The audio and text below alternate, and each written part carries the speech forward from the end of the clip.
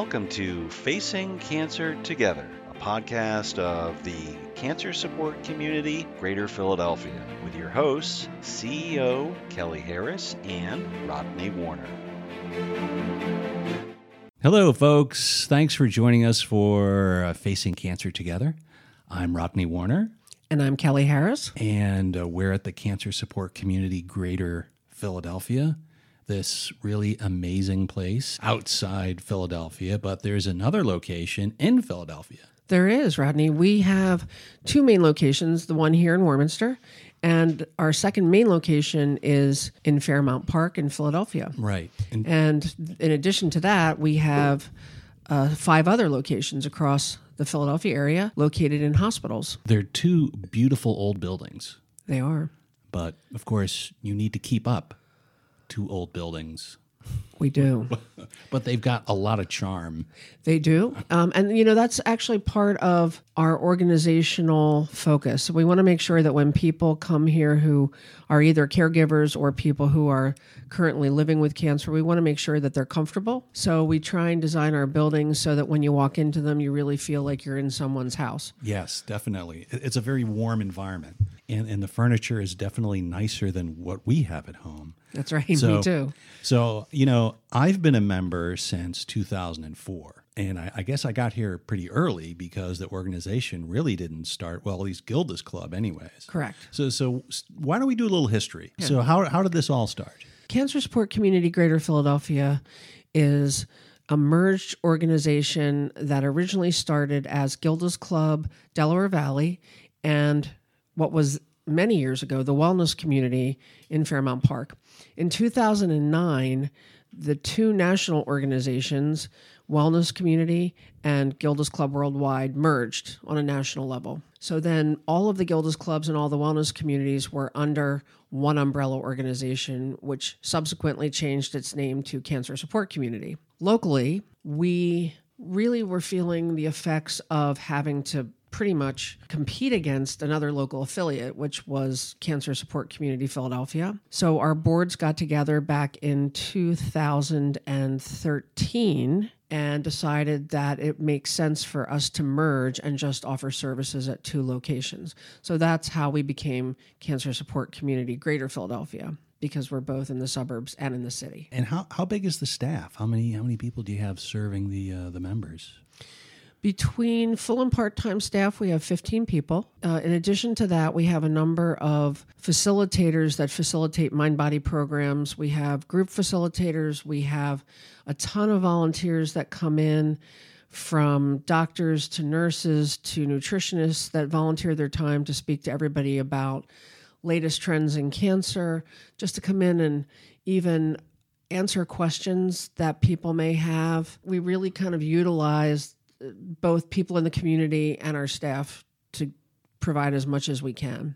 And who are the people the organization helps? We serve anybody with any kind of cancer, their family members, their friends, anybody that they really identify in their support network. What we see sometimes, and this is fairly common across the country, is that somebody may live in Philadelphia, their mom or dad may live in Texas, and they have cancer, so they might come here for support as a family member. Their family is nowhere in the Philadelphia area. Right. So that's kind of the great thing about what we provide, is you don't have to be where your either support person is or the person you're supporting is. Right.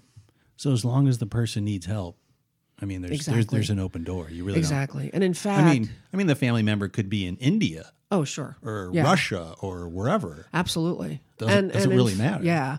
And, you know, in fact, because Gilda Radner is in our history, for many years we had to kind of really work very hard to make sure people understood we weren't just for women with ovarian cancer. When we last checked, I think somewhere around 69 different types of cancer is represented among the people that come here, which, if you think about it, is pretty vast. I mean, if I said, let's talk about 69 different types of cancer, I don't think I could even come up with that. What does the organization do for these people? Let me start out by saying that everything we provide is absolutely free of charge.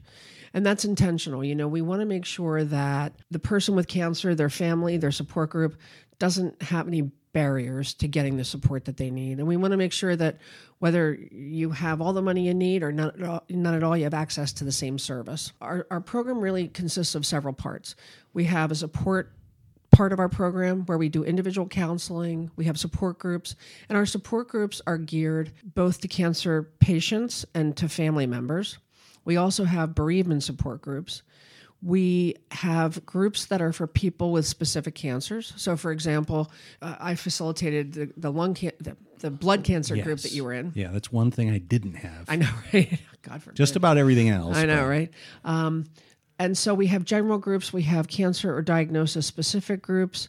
We have We have education. So we have lectures from doctors, nurses, experts in their field from around the area that come in and will offer to host a lecture, answer questions, provide information. And then we have mind-body programs, which are very popular. So we have yoga, tai chi, qigong, meditation, things that really help people manage their stress on a day-to-day level. We have social events, and you and I both know this, Rodney. Sometimes you just don't want to think about your cancer. Sometimes you just want to do something different. You want to get out. You maybe want to watch a movie. Maybe you want to have a game night. Maybe you want to have a potluck dinner. And so we provide all of that. And then in addition to that, we know that particularly for kids and teens, a cancer diagnosis in the family can be very difficult. So we have a very extensive program for children and teens, both with cancer or who have a family member with cancer. We have a summer camp for kids. We have great activities for kids. We go out into local schools and provide training to school social workers and teachers. And also we have groups during the school day so that kids can participate and not have it impact their crazy busy social lives. And we don't want to add something else to the parents. If the parent has cancer, we don't want to add the need for them to drive their kids here if that's a hardship. I started attending groups here in late 2004, the blood cancer group, because I had Hodgkin's lymphoma. I was treated in Connecticut and Massachusetts, and there was really nothing. There was nothing like this. Right. I think there was an organization in Boston, but I was just kind of coming and going from Boston. Right. So that's what really attracted me to this place, because it was. As far as support, it was almost like one-stop shopping. Right. Because it was all pretty much here. And, when you're a cancer patient, you're so isolated. Absolutely. You're really living in this alternate universe. Absolutely. This parallel universe out there. It's just so different. And, it is. And once you come here, you understand that there are so many others in their own alternate universes, and we all kind of get together and we realize we're just not the only ones dealing with this. And it's a really great way to learn from each other. It's like, oh, you had this issue. Oh yeah, I had that. So how did that work out? Or exactly. And well, and it was and it was great because not only that, like you said, especially with Jay, who was a member of the group originally when I got here, and he subsequently passed away. But I just remember laughing so much. Right. That was one of the best parts of these groups, that, as awful as cancer is and treatment is, you could laugh at it, and we could laugh at each other, and we could laugh with each other. And it was just such an awesome environment. Well, and you have to, right? Because there's so much that's depressing and disheartening for so many people about cancer. If you can find a little bit of humor, it really does help. Right. And you and I have that shared experience of being blood cancer survivors. There's a certain thing that happens when you have the opportunity to speak to other cancer survivors. Just like you said, if we talk about, funny experiences with somebody drawing your blood, and only you as another cancer survivor will understand that in the same way that I do. Well, you could always laugh about hospital food. I mean, that's... Oh, exactly, right? There are a lot of great material there. And the other thing that so many people say, and I think you and I have spoken about this before, is that sometimes I think particularly as you move through your cancer, and it's been going on for some time, as it does for so many people, where they have really long periods of treatment and moving into survivorship. Sometimes what happens is people feel that they don't kind of want to quote unquote burden their family anymore with talking about it, right? They feel a certain level of guilt because, their husband, wife, spouse has been by their side. Their kids have had to adjust their daily schedules. And so people, I think, get to a point where they think, I just need to talk to somebody who's been through it. I don't necessarily want to talk to my family. And, people have actually said to me, as it got toward the end, I started to talk to my husband and I saw his eyes glaze over, because being a caregiver is hard. So, the person with cancer's really in the position where they just benefit so much from talking to other people who have been through it, because you don't feel that way when you're talking to another survivor. Personally, it's almost like, I think I've given my wife like a lifetime's worth of bad news already. Oh, right. So do I really want to give her more bad news? Exactly. I think I've like fulfilled my quota for my lifetime. So that's something that's kind of hard to deal with. And it's, and as much as you get, when you're part of these groups, it just really makes you feel good if you can say something or do something for somebody else who's there. Yeah. And try to pick them up. Because giving back is a huge thing. And it just really, it's so powerful, because when you're going through cancer, you feel so powerless that you have lost control of your basic bodily functions. I mean, you may have lost your job, you may be running out of money, but you do have that power to help other people, even if it's just some words, and that's a tremendously awesome feeling when you're in such kind of bad situation. Well, it's a life-altering experience. And you're exactly right. If there's one way you can turn something good into something that's so incredibly life-altering, the fact that what you say or do can make a difference to one person means the world to that person. Right. Means the world to their family. And, sometimes I think we don't always give credit to those little exchanges that people have here where they feel accepted. They don't have to feel awkward because they don't have hair or their hair is growing back, because there are people here that get it. They don't look at them differently. They don't make them feel uncomfortable. And, sometimes people come here and we've had people do this where they'll come in with a scarf or a wig and they'll say, I just really want to take this off. And they can do it here without feeling weird about it because everybody else gets it. That would be an interesting survey, of members. Have you ever been bald? Right. There's probably a pretty high percentage. So, I think so. Which as a guy, because I'm bald, right. It's really not a big deal. But maybe you should continue saying it's because of your cancer. That's right. I'll try to get sympathy from people. But, and another thing, in another role, in another life, when I was working as an attorney and I was working for the Legal Clinic for the Disabled in Philadelphia, I also had the pleasure of doing presentations here. That's right. And talking about, employment law and insurance and Social Security disability and estate planning. And those are also some really incredibly valuable presentations because, especially issues like legal issues, people they just don't know. And the unknown is really scary. And even if you learn that maybe the law or, paying your bills or whatever isn't what you wish it was, at least you know. And you can move on and you could adapt and you can plan. And that was another great thing about my volunteer time here is with the Legal Clinic for the Disabled is really educating people. And 100%. Well, the thing is too, with our healthcare system, doctors, nurse practitioners, PAs have a certain amount of time that they can spend with every patient, right? Right. So, if you have a question about legal issues, if you have a question about how am I going to make my copays, are there organizations out there that provide financial support? That is exactly the type of thing that we do. I mean, we have people like Ewan who are able to answer those questions. You know, a hospital social worker is typically overwhelmed and overworked. It's just the way the system is. And they don't always have time to say, hey, I'm going to walk you through how to process a disability claim. But here you can come in and that's exactly what we can do.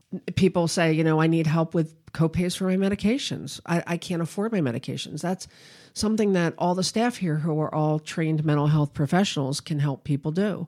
They can help walk them through those other parts that are so difficult about cancer. You know, in some ways, I think that not that treatment's ever easy, but you know, it's very prescripted, right? So you know that when you go to the hospital, you're going to get X chemo, X radiation. But those other things that surround your day-to-day life, like how am I going to get groceries? How am I going to make these copays?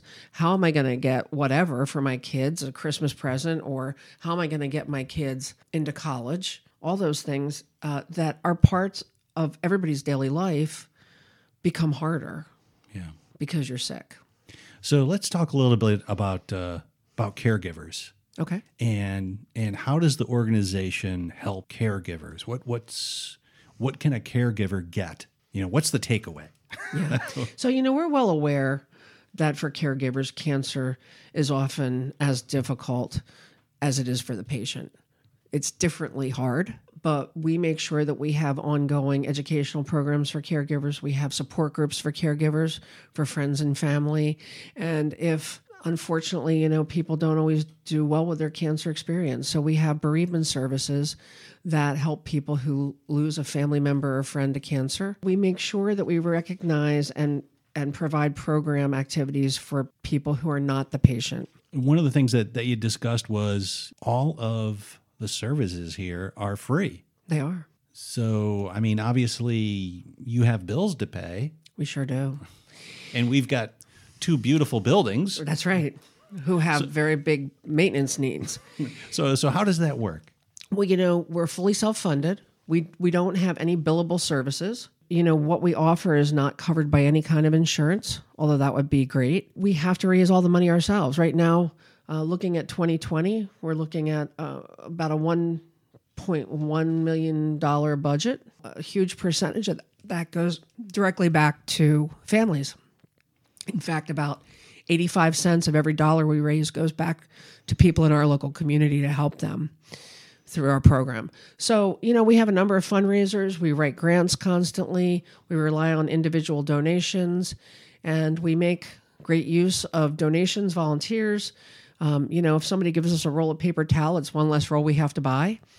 And we're really good stewards of donations. So we really do manage to keep moving ahead and providing services for people free of charge.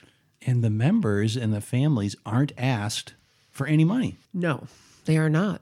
They are not. You know, if they make the choice to give us a donation, we may go back to them on an annual basis and say, hey, you know, you've supported us in the past. Would you consider supporting us again? But we don't really want people to have that burden. It really is up to them if they choose to support us, but they don't get any less of a service if they don't. You've been here since the beginning of the organization. You know, what would you say are the big myths that people may have about the organization and what goes on here and what's the actual reality? I think that people tell me all the time that they're afraid to walk through the front door because they don't want to admit that they're struggling. So, you know, I think sometimes people put on a brave face and, in fact, really are relieved when they can say, no, you know what? I'm not feeling that great. Like, I'm not a fighter. Like, sometimes it just really stinks to have cancer. And sometimes I do get depressed. So I think that that's something that people tell us they struggle with. And so, you know, for us, we really try and help people be okay with that. You know, it's a way to be okay in that place. I think the other thing is, you know, I think sometimes for men, they feel that getting support is a sign of weakness. And yet, you know, it's interesting when we get a group of men together, men are very willing to talk to each other and support each other. You know, it's not that it's not a guy thing. I think that sometimes men don't want to feel vulnerable or are afraid to say that they feel vulnerable. And I think the other thing that's a myth is that, you know, we deal with a lot of parents of kids either with cancer or if one of the parents has cancer. And oftentimes parents will say to us, you know, they don't really know what's going on. You know, we haven't told them. And what we know with 100% certainty is that kids know.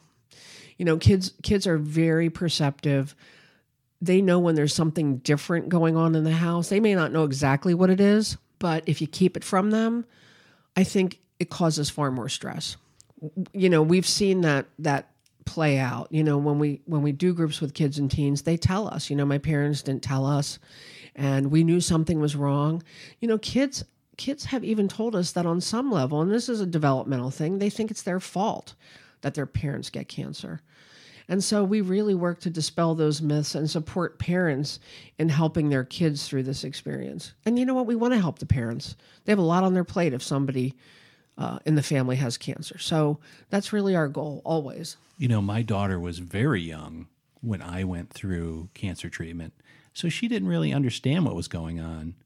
But, I mean, I could see, you know, being a parent as she grew up, I could see kids almost feeling anger at their parents. It's like, well, why can't we go on vacation like my friends are going on vacation? Or it maybe reach the point where, why can't I go to college? Why can't we afford to go to college? It's your fault that I'm not going to college. Right. I mean, because that can be how kids think. You know, they just don't understand.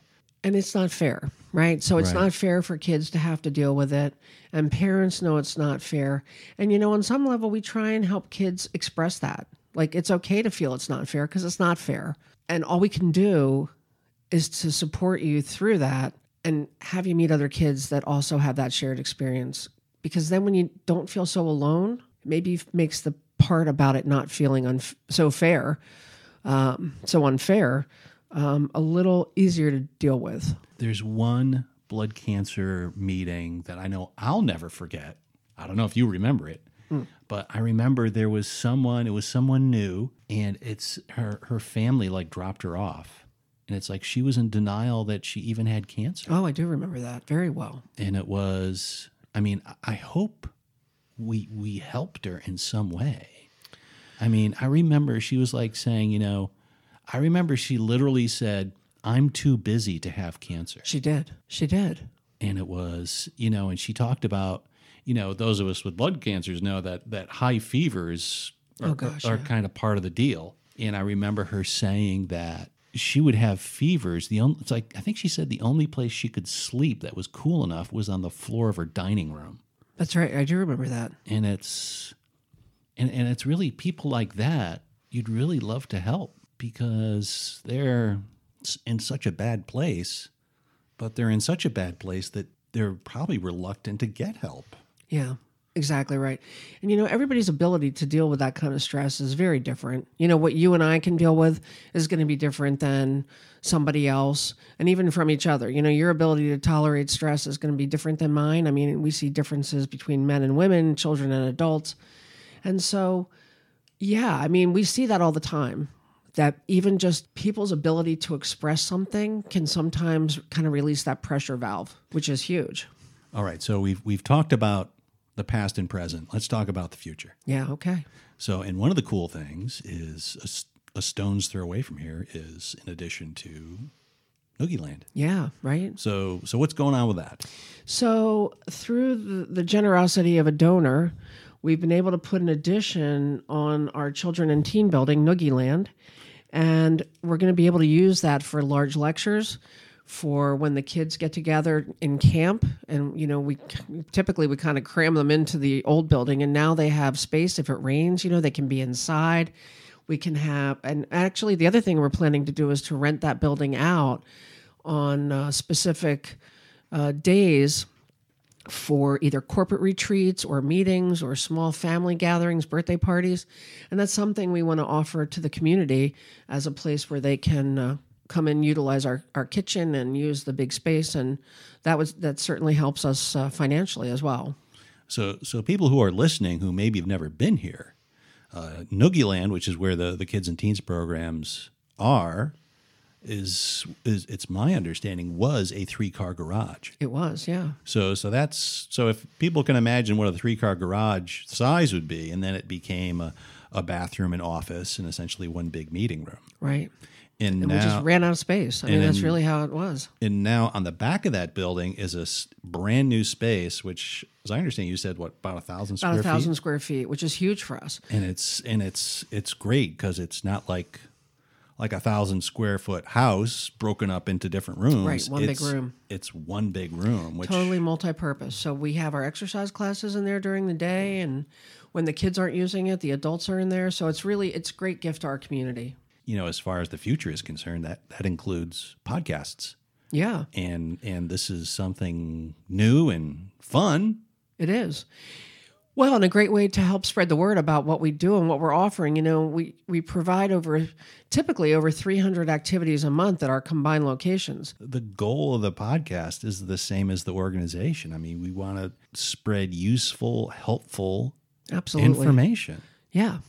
We really want to make this a forum for sharing updates on new screening opportunities, ways people should be tested, getting out there about treatment options, clinical trials. There's so many different things out there that we can share a little bit of information on and give people resources to follow up on. And just talk about ways that people can cope. Oh, absolutely. People can cope better. Absolutely. And, you could subscribe to the podcast, we hope. And we just greatly appreciate your time, and stay tuned because there's going to be many, many episodes coming. Thanks, Rodney. All right. Thank you, Kelly.